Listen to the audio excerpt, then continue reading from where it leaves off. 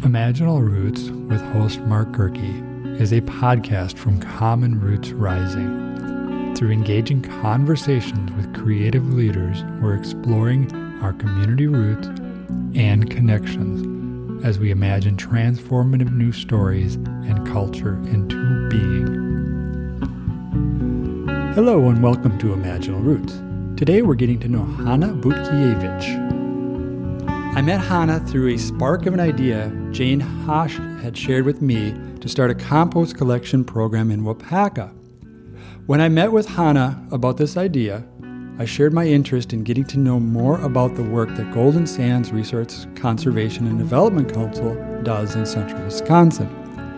Hanna is the executive director of Golden Sands RC&D. Today, we're getting to learn more about Hanna and her connection to the natural world. And we're going to explore Hanna's roots that led to her passion for nature and has turned into a career in forest and wildlife ecology. Thank you for joining us today, Hanna. Can you tell me, where did you grow up? I grew up in Waupaca, Wisconsin. Actually, you know what?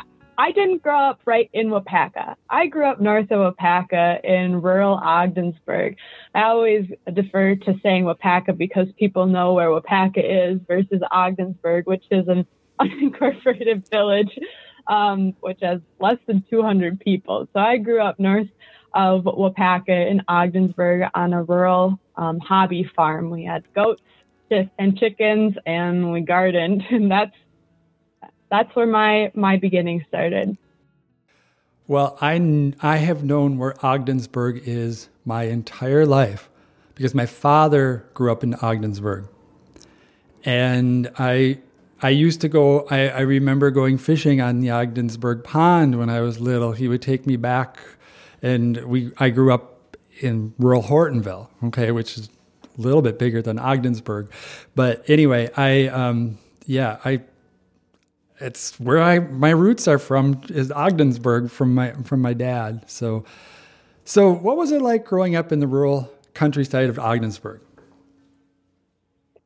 I really loved growing up in rural Wisconsin, and I've actually come back to my roots. I am at the farmhouse that I grew up in when I was a kid. Despite traveling about and going off to school, I am back at the beginning and back at the farm. And part of what I love about living in the rural area is that it's quiet. I love the peace and quiet. I love having the dark night sky to be able to see the stars. I like having the woods in my backyard where I can go out for a walk and hear the barred owls calling at night or hear the howls of the coyotes. It's just great to be in the countryside, but although it doesn't have the convenience associated with living in the city, it's worth the extra 15-minute drive into town to go grocery shopping to have the benefits of rural life. I relate with you very much on that. We're only actually 5 minutes outside of Waupaca, but I can only see one neighbor. It is super dark. It is super quiet, and I love it. It's I like going into the city for things and activities, but I love the quiet, the dark, how much the moon is a part of when it's full moon time, and how bright everything is, and how it's just, I appreciate being out in the quiet as well. So growing up, when do you first remember recognizing your connection with nature? So my mom and dad really planted this conservation seed and love for the natural world right from the get-go. Growing up in Ogdensburg, we were always outside, and I remember as a kid, most of the other kids, my friends, when they had birthday parties, it was about getting presents and being inside and hanging out, and that was wonderful. But what I loved about my birthday celebrations as a kid is that my parents would have us outside in the woods, searching for little goodie bags that the woodland fairies had hidden for us. And so they really developed this love for being outside with these little interactions, these positive interactions. And it was the same for like holidays. I remember with Easter, rather than having the egg hunt in the house, they would spend the time stuffing plastic eggs with our our neighbors, and hiding these eggs out in the woods, and we would have to go search for our colored eggs. And it was through these interactions that I really developed this love for nature. But I would also say that in addition to having those, like, where the motivation was finding candy and goodies, I also developed this love for conservation when playing in the mud with my sisters. Growing up, we loved to take mud, add some water, and then coat ourselves. We loved it. It didn't gross us out. We liked to be connected, and despite the dirt and grit. Otherwise, we were out in our prairie. Actually, it's a restored prairie and restored wetland area that my mom had worked on when she and my dad first bought the property. But we would go out and search for tadpoles and frogs, and go in the creek and search for scud. It was all about just getting our hands on things and experiencing the natural world directly, not through a textbook, not through videos, just directly, hands dirty. And I loved every minute of it. Yeah, it's awesome. Sounds a bit like some of my experiences growing up. And I actually remember Easter's having, we spent 4 years on Kauai, and we had so much fun with a group of people that we met over there. And we had these Easter egg hunts in the Kauai jungle that were pretty amazing. So that experience, it with mud and nature and finding things in the forest, how do you think that influenced your journey and your growth through life so far? I guess I've always felt that my experiences as a kid made me feel comfortable and enjoy my time outside.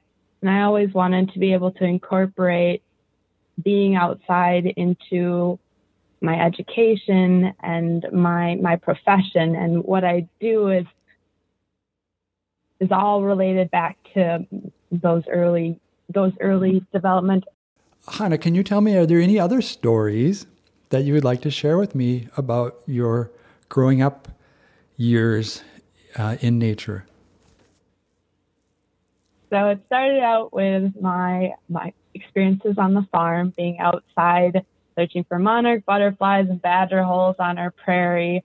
And then it evolved into experiences as a high school student. I worked for the Wapaka Biological Field Station as a research assistant under the supervision of Robert Welch, who was my 7th grade biology teacher.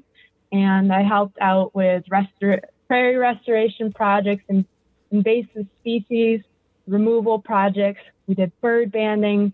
I helped with Parner blue butterfly population studies, as well as fish and turtle population studies. And I really feel like that experience as a high school student really helped to cement my love for working in the environment and making sure that I was always working with my hands. I liked, despite it being rainy or sunny or whatever, I really enjoyed the work. I didn't dread going to work. Some people get in this cycle of, oh, I've got to go to work. I was ready to go to work every morning to work with the fish and the turtles. And I also had friends that worked alongside me. So it was this companionship, this collaboration between other students and our teacher. And then being able to see the results, like with the prairie. And it's kind of fun to be able to go back to Bob's place now and see the work that I had done more than 9 years ago now. But so after my experiences with high school, during the last semester of my senior year, I attended Conserve School, which is a environmental education. It was an environmental school that was based out of Eagle River, Wisconsin, and the property was it was a huge and wonderful property. It bordered Sylvania Wilderness. So yeah, I attended Conserve School the last semester, my senior year, because I was inspired to learn about and connect more with the environment and this experience really helped me to find my voice and recognize my connection with the outdoors. Over 70% of our classes were taught outside, and regardless of the weather, we were always told to come to class prepared to go outside, and that was in the wintertime. So I remember for my English and social studies class, we went out for a joint educational experience in Sylvania Wilderness, where we were paddling around and portaging between the different lakes in Sylvania, learning about Lewis and Clark and some of the other explorers. And that was really just wonderful.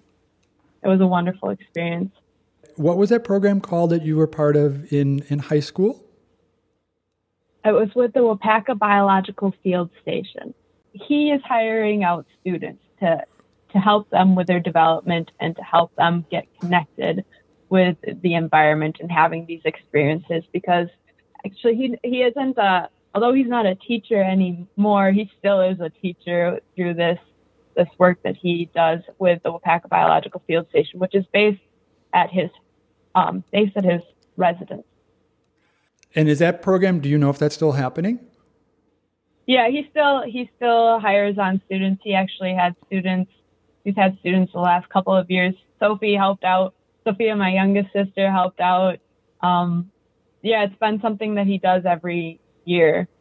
So that experience that you had in high school, where you actually got to work with nature and work in biology, work with Karner blue butterflies. How important was that to helping you take the next step into your learning? Oh, it was incredibly important. I really feel like each of my experiences has just built upon the previous. I don't know that I would be in this position had I not had that experience. I think I would have likely gone into something with an environmental emphasis based on, the foundation that my parents had instilled in me, but I don't know if my relationship and passion would be the same today had I not had that experience. After high school, I read that you decided to go to college for forest and wildlife ecology. So can you tell me a little bit about your desire to pursue this as a career? So college is kind of a funny story because I didn't actually go into school knowing what I wanted to do, despite having this strong and this wonderful experience with working with the Wapaka Biological Field Station and then also going to Conserve School. I didn't have a strong understanding of what I should do with my professionally as a career. I was a bit paralyzed by my concern about making enough money in order to be able to support myself in the future, and figuring out that balance between passion and pursuing something that you'll be able to support yourself with versus pursuing something. I was interested in going on a medical school at one point, or going on to veterinary school, but that was driven more by I wouldn't even say that both of those experiences or both of those thoughts were driven by finances, more the medical field versus the veterinary field. And veterinary school was an interest because I just really love working with animals and trying to find solutions for relieving pain or just general care of animals. But yeah, so I kind of floundered as far. I excelled with school, but I floundered. I was kind of bopping around between different ideas for what I wanted to actually go into. And it wasn't actually until my junior year where I decided, okay, I'm going to go into forest and wildlife ecology. And my intent was to get a degree in forest and wildlife ecology because of my wildlife interest, but I was planning on going on to veterinary school. And what actually kept me from going on to veterinary school was after I graduated, I still had to take the GRE. And this is something that I'm happy that I was nervous about taking the GRE, and it actually ended up I didn't take the GRE right away. And I was nervous about taking the GRE because I'm a perfectionist. And so I didn't end up going on to veterinary school. And that provided me the time between the next couple of years before I started my graduate work to figure out and find my footing and figure out what really do I want to do with my life? What is my passion? Where do I want to see myself in 5, 10, 15 years? And it was through those years that I spent my time as a waitress. I've bartended. I've worked as a certified nursing assistant. But all throughout, one thing that remained consistent was that I always found myself getting involved in different activities outside doing conservation work, whether it was at my parents' property in Wapaka with invasive species control. We have some issues with the lovely barberry, garlic mustard, and honeysuckle there, or it was finding ways to get involved with bird banding back at the Wapaka Biological Field Station, or hiking on the Ice Age Trail. I always found myself going back to my roots and figured out that that's what I wanted to do. I needed to find a way to get going. And it wasn't until actually the summer before I started graduate school where actually it wasn't the summer. It was the year before I started my graduate project or program where my previous mentor, Bob Welch, had reached out to me and had wanted to get me going. He saw an opportunity for me to get back to my roots, and he wanted to help me sail the ship in the right direction, if you want to call it that. He helped me figure out a plan and got me connected with TWIN, which is the Timberwolf Information Network, which is they were looking to have somebody do some research for them on wolves in the central forests of Wisconsin and studying the summer diets of wolves in the central forest area. And so I started that research project the summer before I started my graduate program. During that same summer, summer/spring, I was working on helping with bird banding, and it was during bird banding that I met my graduate advisor. We started talking about my previous work, what I'd like to be doing, and it was about a month and a half later, he said, "Hannah, I've got an opportunity. You want to go to grad school?" Said, "You're going to have to take the GRE within 2 weeks and submit all your application materials, and we can have you starting in fall." And so it was a big push while doing wolf research and working 2 other jobs to take the GRE and get started. But I'm really happy that I went back to my roots.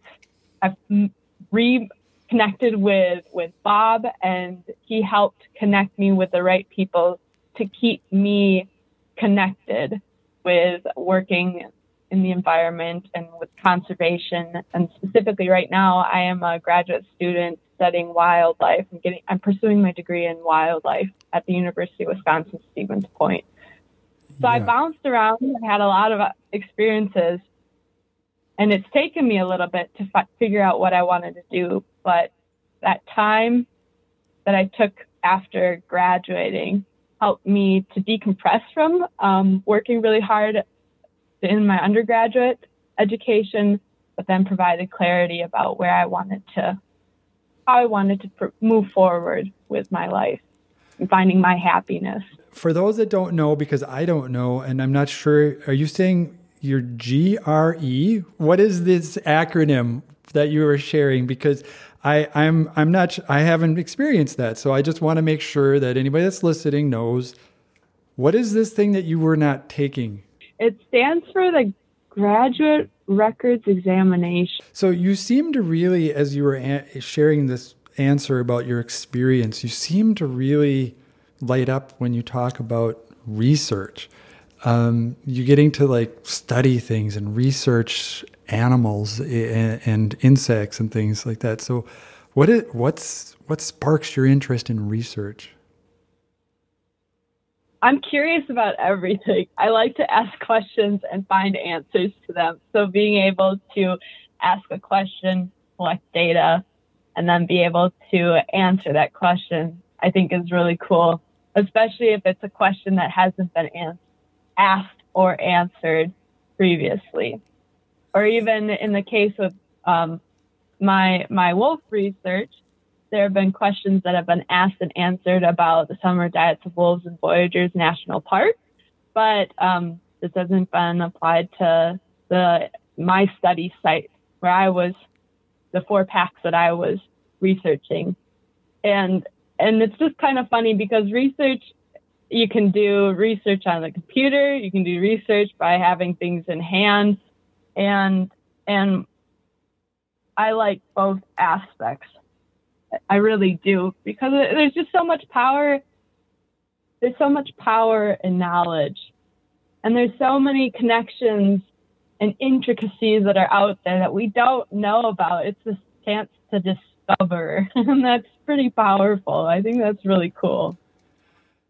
So the summer diet of gray wolves, and I'm reading this off of an upcoming event that you're going to be doing presentation on with Winchester Academy, which is based in Wapaka. I have the brochure here. That seems like a really specific thing to research. So what interested you about the summer diet of gray wolves in central Wisconsin?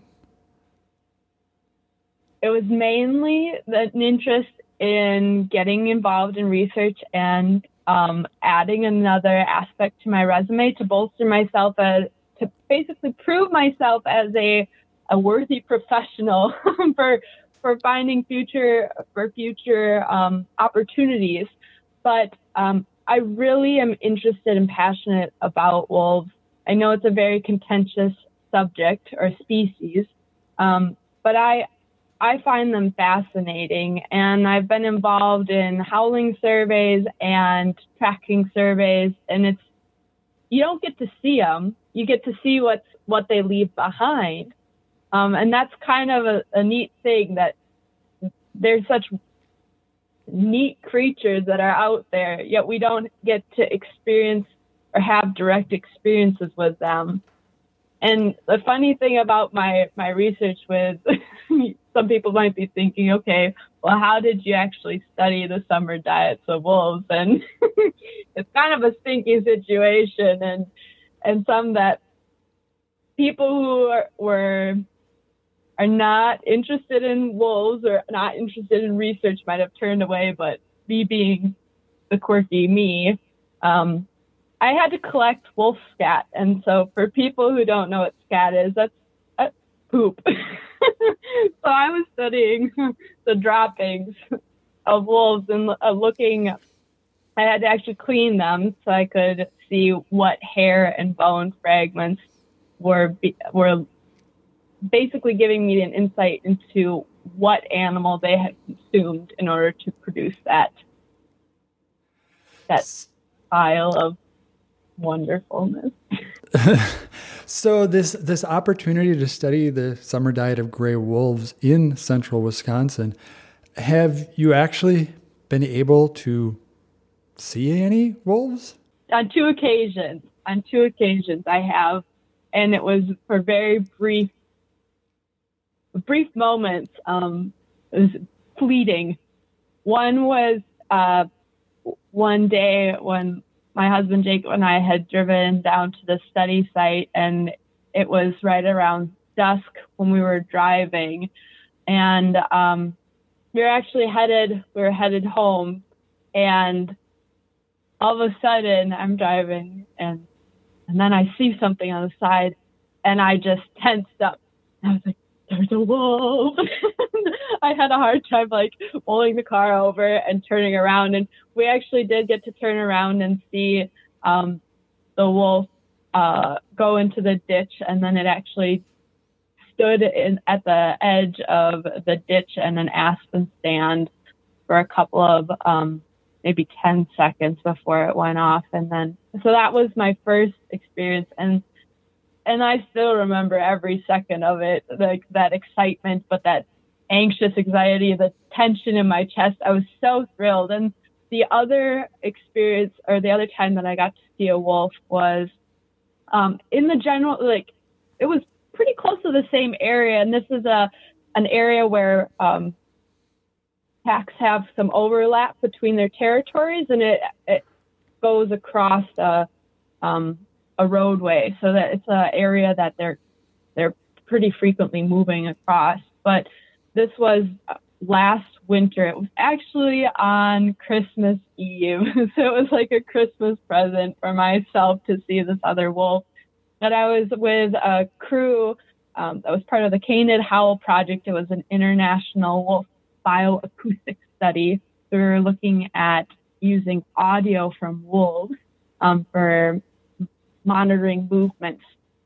But we were driving down the road, and I was again in the driver's position, and I saw a wolf on the other side of the road looking at me, and it was just beautiful. It was a very big wolf.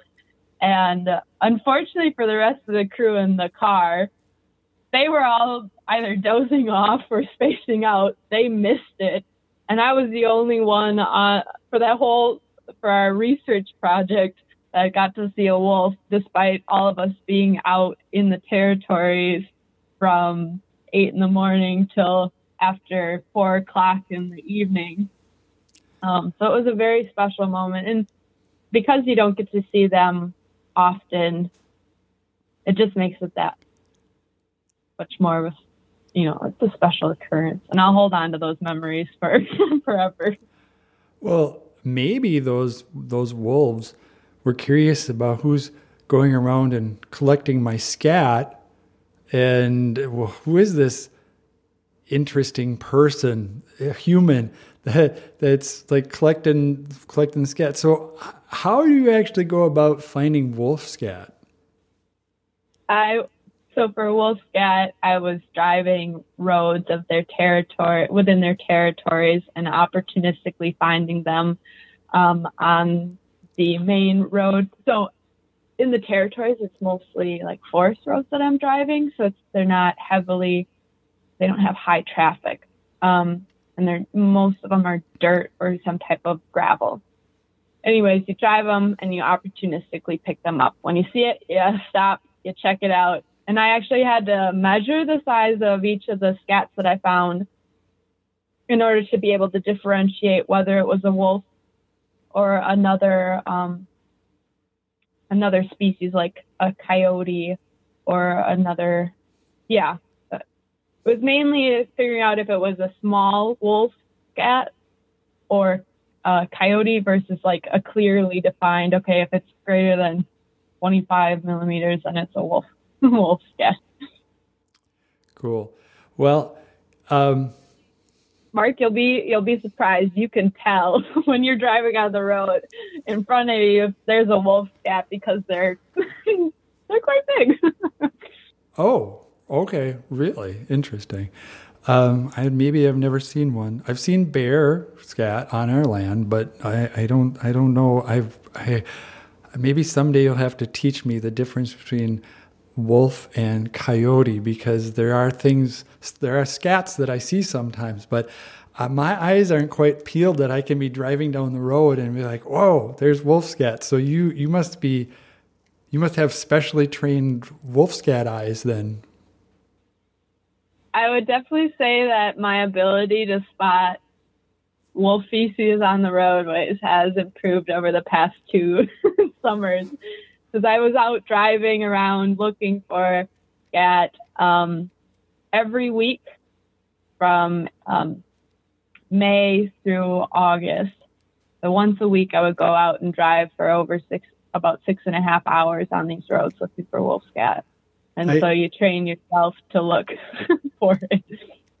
I so appreciate that you are just like, I can tell that this is fun for you. You seem like this is like, yeah, I want to go out and I want to drive around in the forest on these forest roads and look for wolf scat. That's like fun for you, right?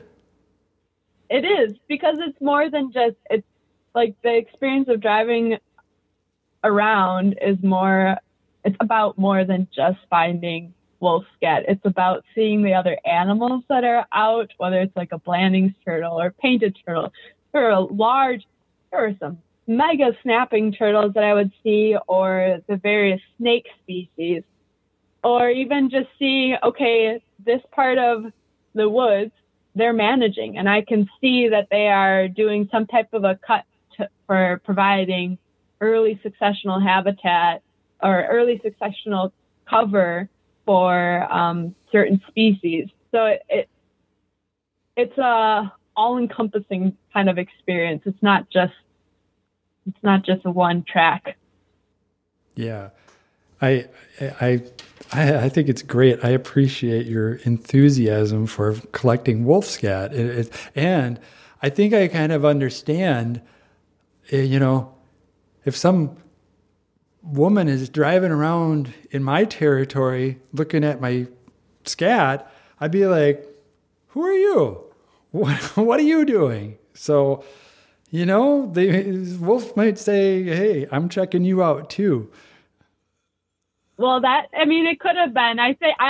The road that I saw the two on was a busier road that I wasn't actively looking for it on, because there's so much traffic, and if there were any, they would have gotten picked up on somebody's unfortunate tire.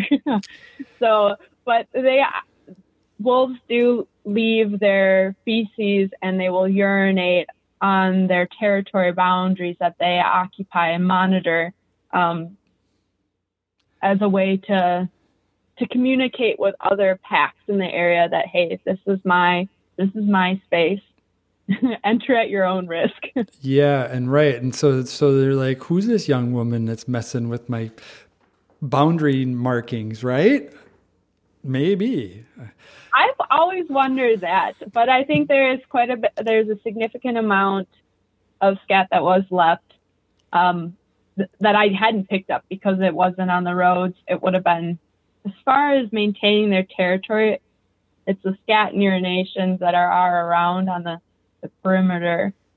I was driving internally, so that those droppings are important.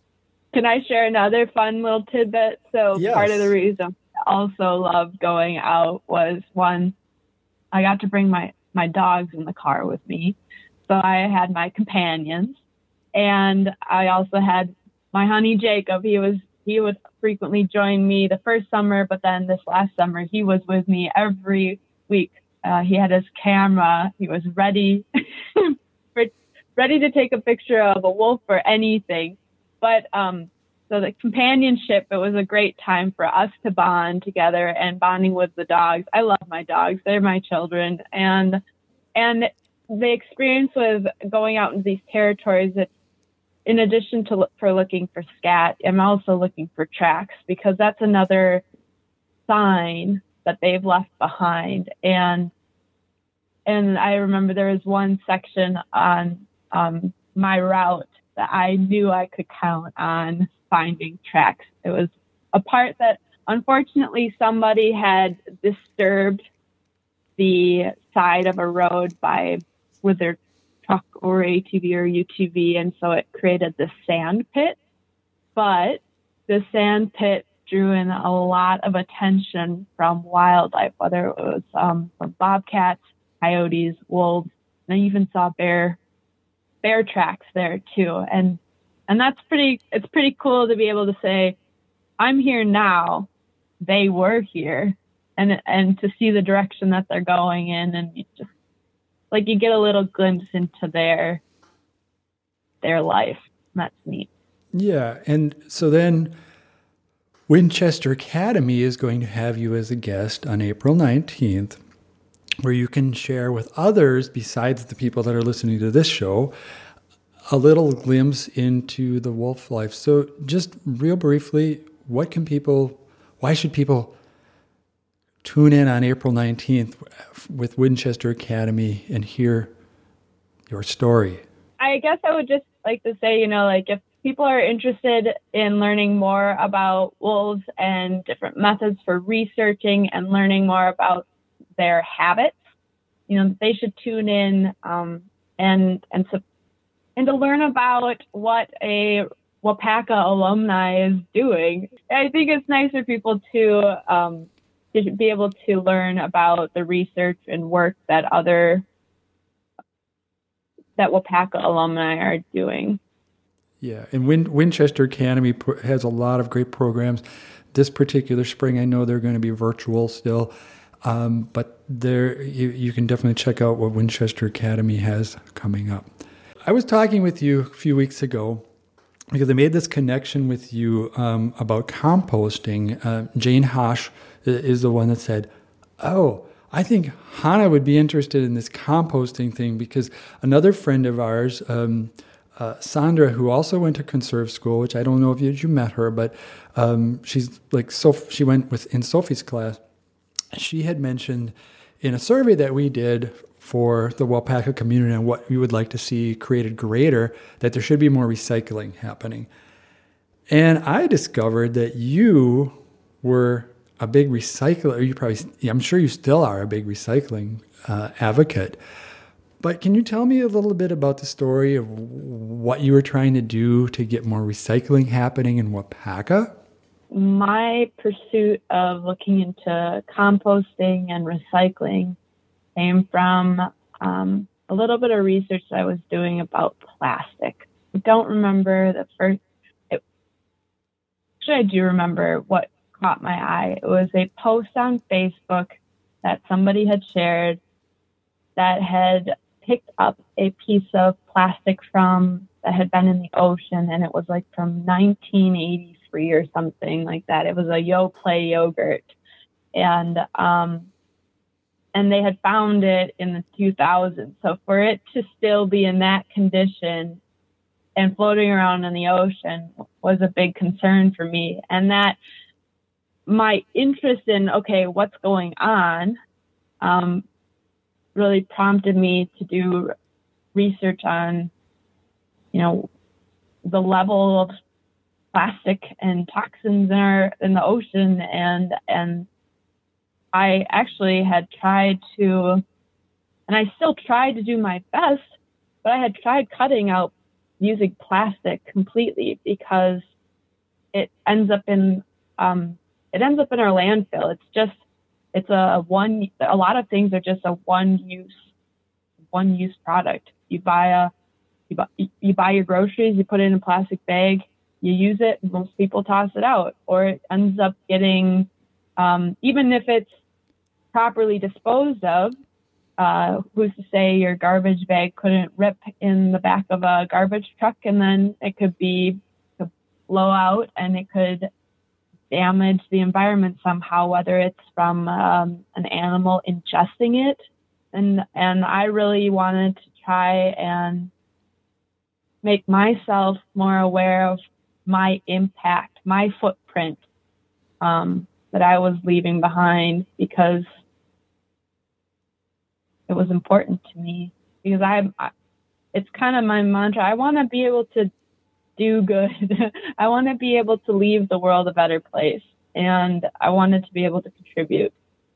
And although I tried to cut out plastic, even if you cut out plastic, you still, even with buying produce, you got to think about where your produce came from and how much fuel it took to get that produce to you. And so I even tried just sourcing everything locally, and you find yourself just your options you're getting narrower and narrower with what you're able to actually eat and support yourself on. I mean, it's even as simple as buying toilet paper. If you want to try and avoid buying toilet paper that's packaged in plastic, we buy Scott's, and it's paper towel or toilet paper that's wrapped in paper. So at least you can use the paper.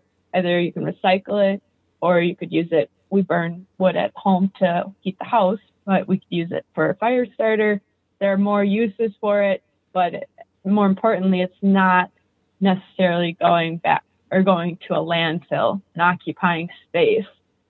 But it's the same thing with compost. A lot of food. We have a high amount of food waste. And you see it, especially in like the restaurant industry. I really saw it in the restaurant industry, and it was concerning. It's like there's so much that is just going into the garbage, and then that garbage is just going to the landfill. So one, we're not using all of our meat or vegetables that we are putting energy into producing, and then it's not even being consumed and converted. It's just being wasted and lost. It's taking energy and it's just completely moving it from the system, and that was concerning.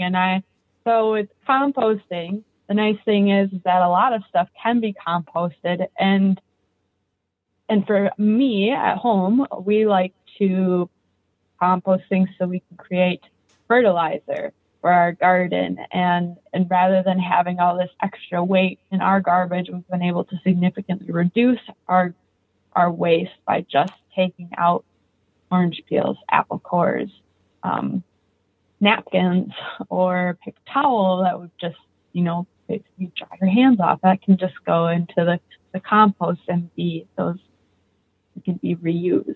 As far as composting goes, I was already practicing at home, but I wanted to be able to share my ideas with others about composting. And one of the things I was trying to start was looking into a composting program in Waupaca and working with the restaurants in the area to compost, and then working with farmers or other people who had space for housing the compost and working with it afterwards.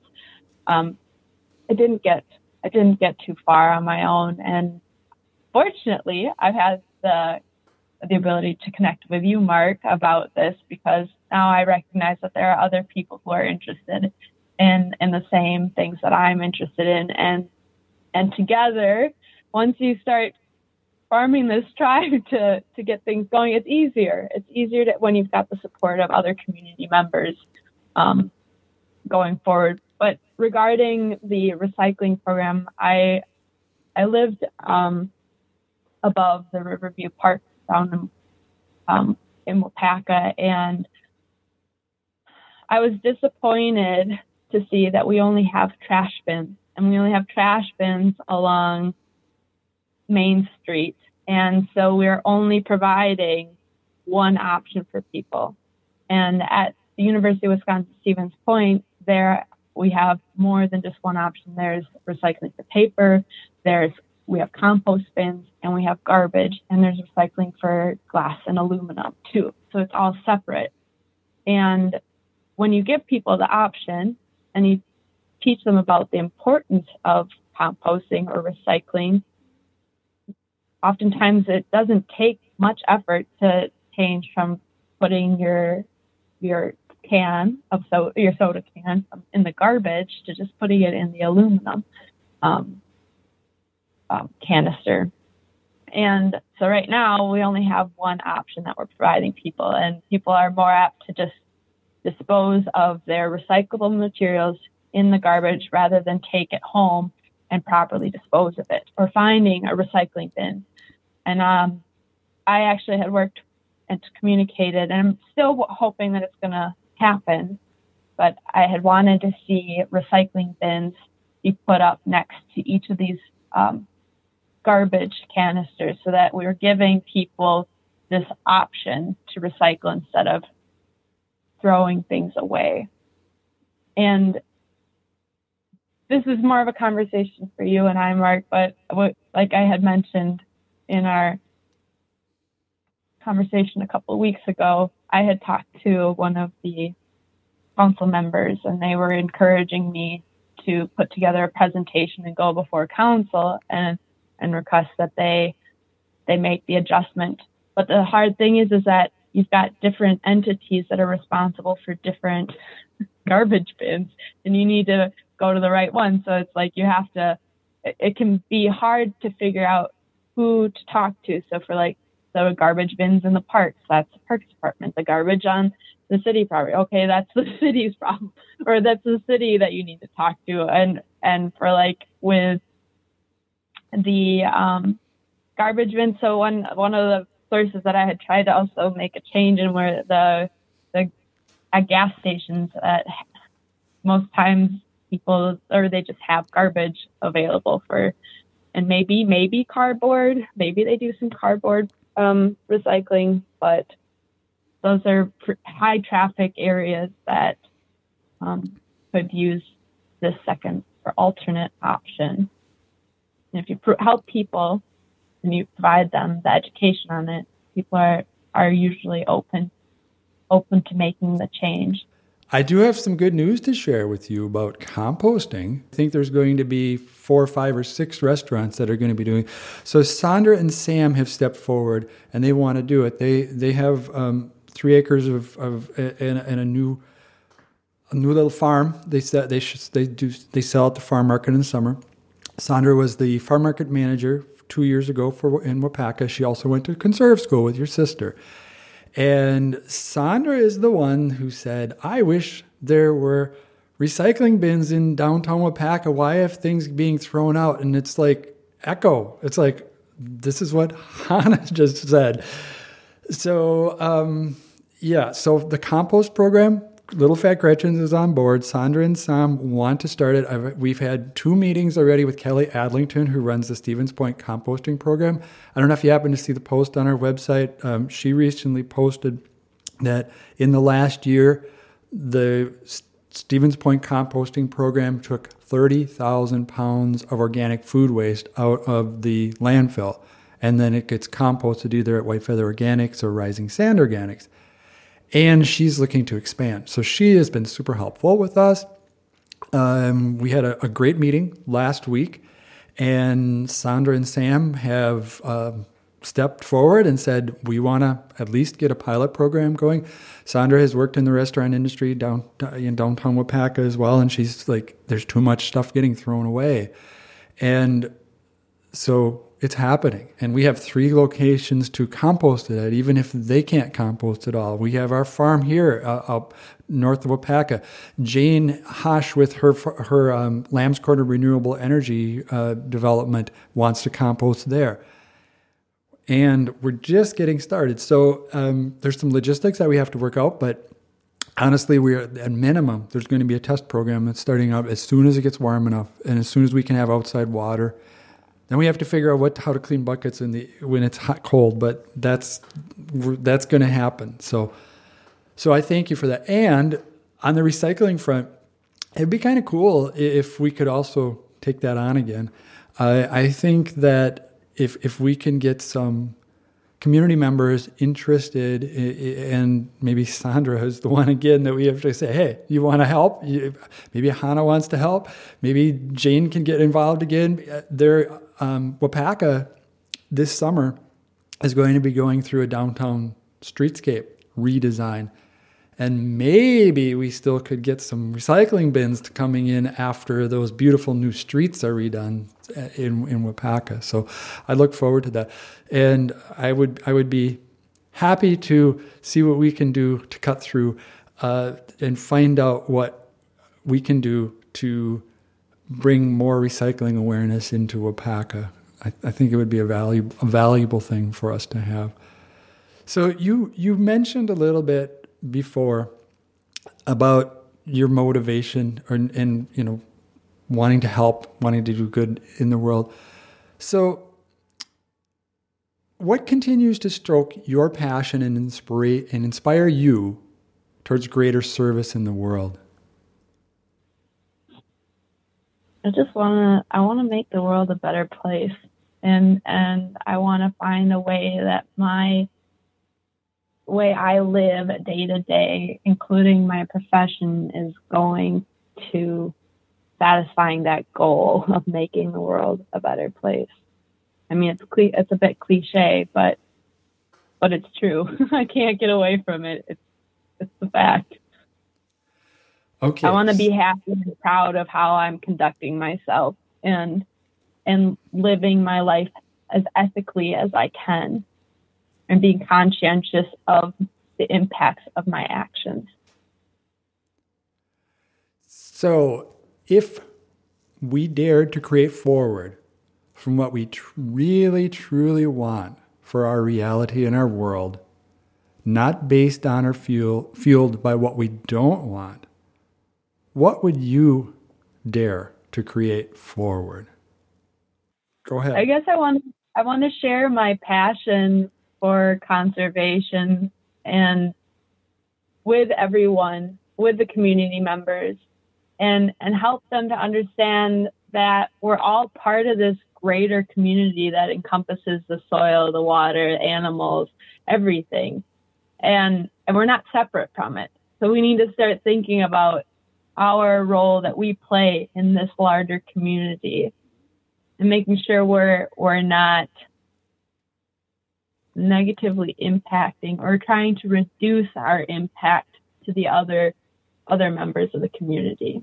I really like to focus on this idea of building community and collaboration, developing these bridges. Like, there's this disconnect between, like, there's another me, like, not saying that Sandra is like the same, but there's this disconnect. I didn't know that I was not aware that she was out there and was having these same thoughts that I was having. And it's having these conversations with community members and stepping outside of your comfort zone and making these new connections that's really important for moving forward and getting things done. Because we're stronger together. That's how I think about it. I understand that you are the new executive director for Golden Sands Resource Conservation and Development Council. So relative to that, I'm going to ask you a question about nature.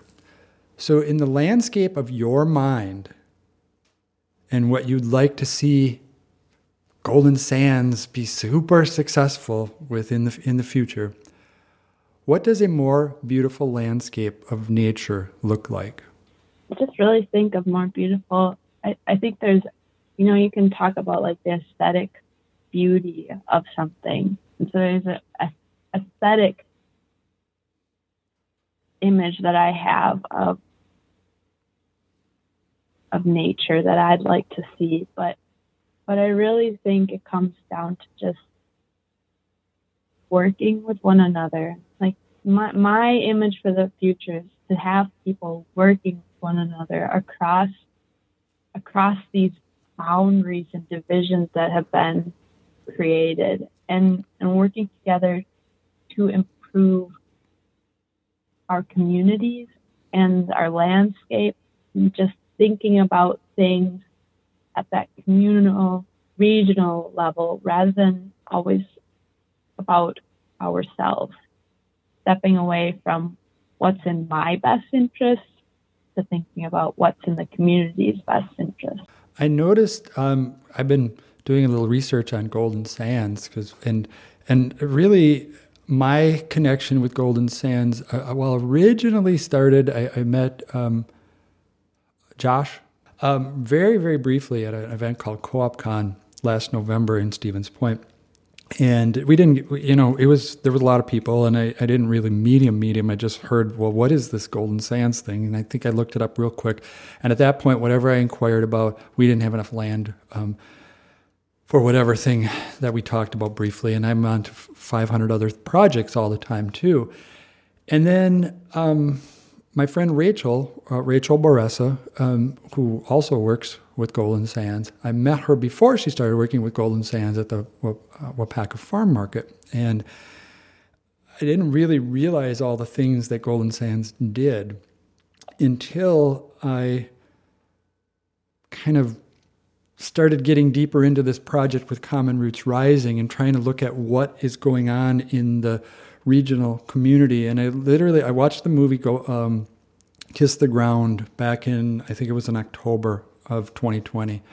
And that's all about regenerative agriculture. And I didn't know the term regenerative agriculture. I knew permaculture. I'm literally actually have been doing regeneration on my own land since I've had it, but I didn't know that term.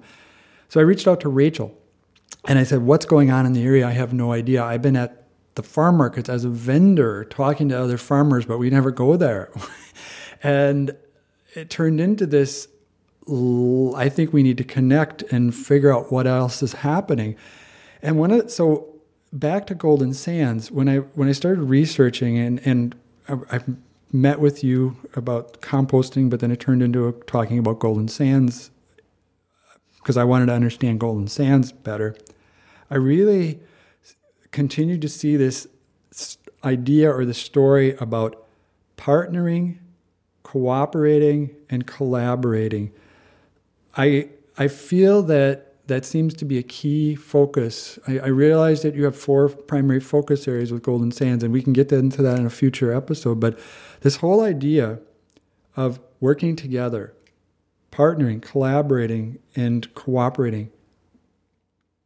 Can you speak to that a little more? That's what Golden Sands is based off of. We're a regional conservation nonprofit that serves the Central Sands area, so central Wisconsin. We have 13 different counties that are within our service area, and we provide conservation services to each of these counties. And we, in sustainable agriculture, related to clean water, healthy forests, and wildlife. And it's all about breaking down these boundaries that we like to establish that aren't actually physical boundaries between agencies, organizations, whether it's at the federal level, the state level, the local level. There is such a missed opportunity that I feel in this world when these boundaries are created in these organizations or boundaries in municipalities, cities, what have you. Plants, wildlife don't exist in those boundaries. Nature does not exist in those boundaries. We, I feel, have a greater responsibility to figure out how to collaborate and cooperate and partner with the things that are out there, the activities and the organizations that could benefit from this collective energy of mutual support. So I am impressed with what I have been reading on the Golden Sands website. And I guess what I can speak to, because I'm interested in so many different things, I'm basically interested in all 4 pillars of the things you're doing. Plus I'm interested in things that you guys don't do with Golden Sands.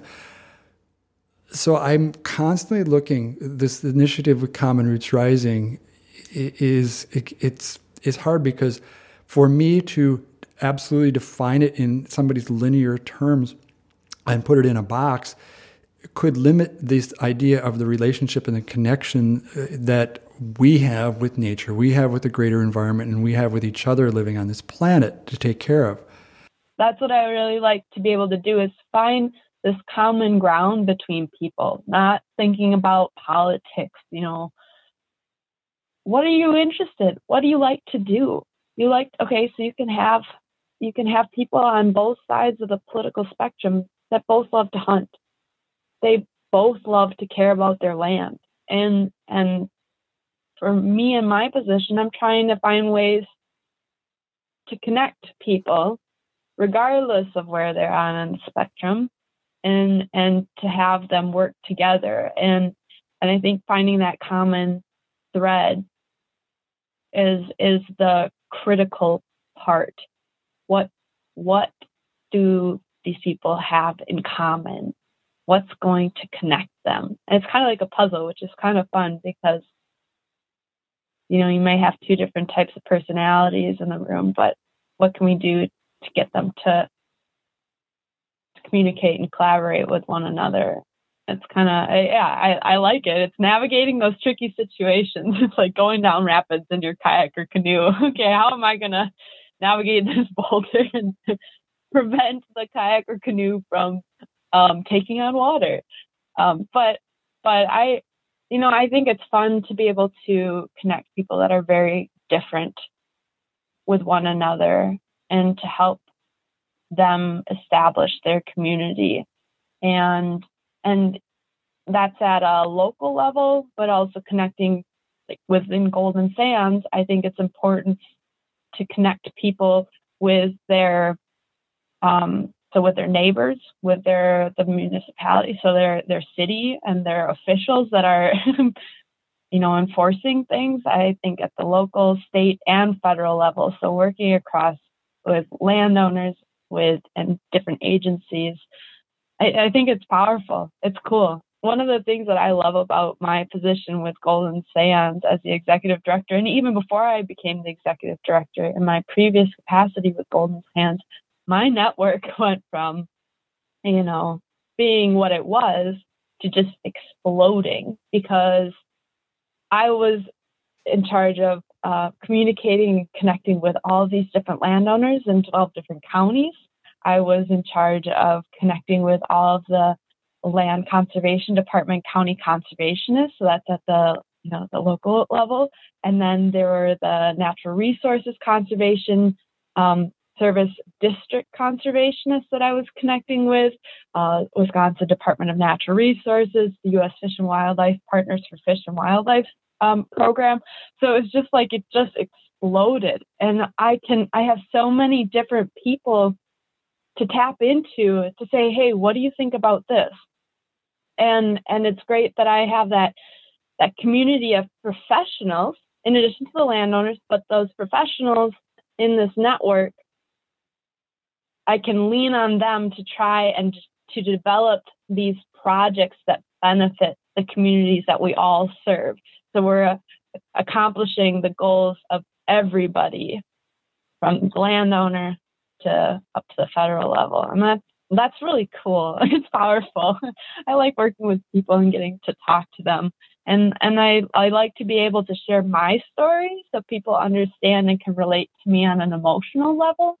And then I like to hear their story and find out ways that we can work together and move forward with whatever task, or even if there's not even a task that we need to accomplish, just to hear about everybody else's stories. And I think it's powerful to share one another's stories. Thank you, Hannah, for sharing your story. So can you tell us, where can we find out more about your work with Golden Sands? My work with Golden Sands, we have a website that you can go to. If you just type in Golden Sands Resource Conservation and Development Council into Google, you'll be able to find our website, and we have lots of information about us. You can read about each of the staff members' little bios that we have, and about all the different projects that we have going on. And you can also check us out on Facebook. You can look up our page. We have a page that we post about different projects that we've got going on or events that we're hosting. And it's a great opportunity for people to engage with us, and we're always open for ideas about future projects. We like to hear from the constituents that we serve about the needs that they have and the gaps that they want to be filled or the bridges that they want help developing. Hannah, can you tell us about the work you're doing with your graduate research? Well, I wanted to say, so I'm really proud of like Golden Sands and the wolf stuff, but I'm really proud of my work that I've done with my graduate research. And so my graduate research is based off of Snapshot Wisconsin, which is one of the Department of Natural Resources programs that's based off of citizen science. It's a citizen science project. So within each county, there are different survey blocks that volunteer landowners can host trail cameras on their property. And these trail cameras are set up to take images of wildlife that are passing in front of them. And then that data, that imagery, is shared with Snapshot Wisconsin, and then they're able to use it for researching. And my graduate project is looking at determining a hen to poult ratio in Wisconsin for wild turkeys, and a poult is a young turkey. But seeing whether or not Snapshot Wisconsin can be an effective method for monitoring the reproductive status of our wild turkeys. We previously had current methods for monitoring wild turkeys include flush counts and radiotelemetry studies, but those can be costly and very in time and money. And then in Wisconsin, we had previously monitored reproduction through the 10-week brood survey, but that's been since continued. So there's like this gap, and Wisconsin needs to find new methods for developing ways to study wild turkey reproduction. And I'm trying to figure out whether or not Snapshot Wisconsin is an effective method. And so there's lots of cool opportunities for landowners throughout the state to get involved in citizen science. And I would encourage everybody to apply that has property to apply for hosting a trail camera, because you get to see what's on your land, and then you get to share that information with Snapshot Wisconsin. Did you really look through 50,000 trail cam photographs with your research assistant? Is that true? I actually looked through tens of thousands more. And this is just of wild turkeys. So we classified and reviewed all of Wisconsin's, all of the Snapshot Wisconsin triggers of wild turkeys from April through August in the years of 2016 through 2020. So we're up to 90,000 triggers, and the trigger is composed of 3 photos that are taken in rapid succession after motions detected by a trail camera. So we've actually reviewed over 270,000 trail camera images. Wow. Wow. Okay. I did actually find you under Snapchat Wisconsin. I Googled you and I was like, what is this project? Turkeys, wild turkey poults, it says. So 207. So I would love, because this is an ongoing thing you're working on right now, right? Yes. Mm-hmm. Okay. I would love to chat with you about this in as much detail as you want, specifically to your research in the future. I think it would be great. I'm interested to hear what you're learning from looking at 270,000 wild turkey photographs. I'd be happy to share it with you. All right. Well, thank you very much. This was great getting to know you. I look forward to learning more, and future episodes where we can explore Golden Sands and all these beautiful partnering, collaborating opportunities. There are a lot of things coming up, so you definitely go check the Golden Sands website. Also, if you are in the Waupaca area and follow the Winchester Academy, Hannah will be doing her program Summer Diet of the Gray Wolves in central Wisconsin, and I know that's going to get recorded too, so even if you can't catch it live on April 19th, you will be able to catch it. I believe it'll be on Win TV. So thank you very much, and we look forward to more. Imaginal Roots with host Mark Gerke is a podcast from Common Roots Rising. Through engaging conversations with creative leaders, we're exploring our community roots and connections as we imagine transformative new stories and culture into being.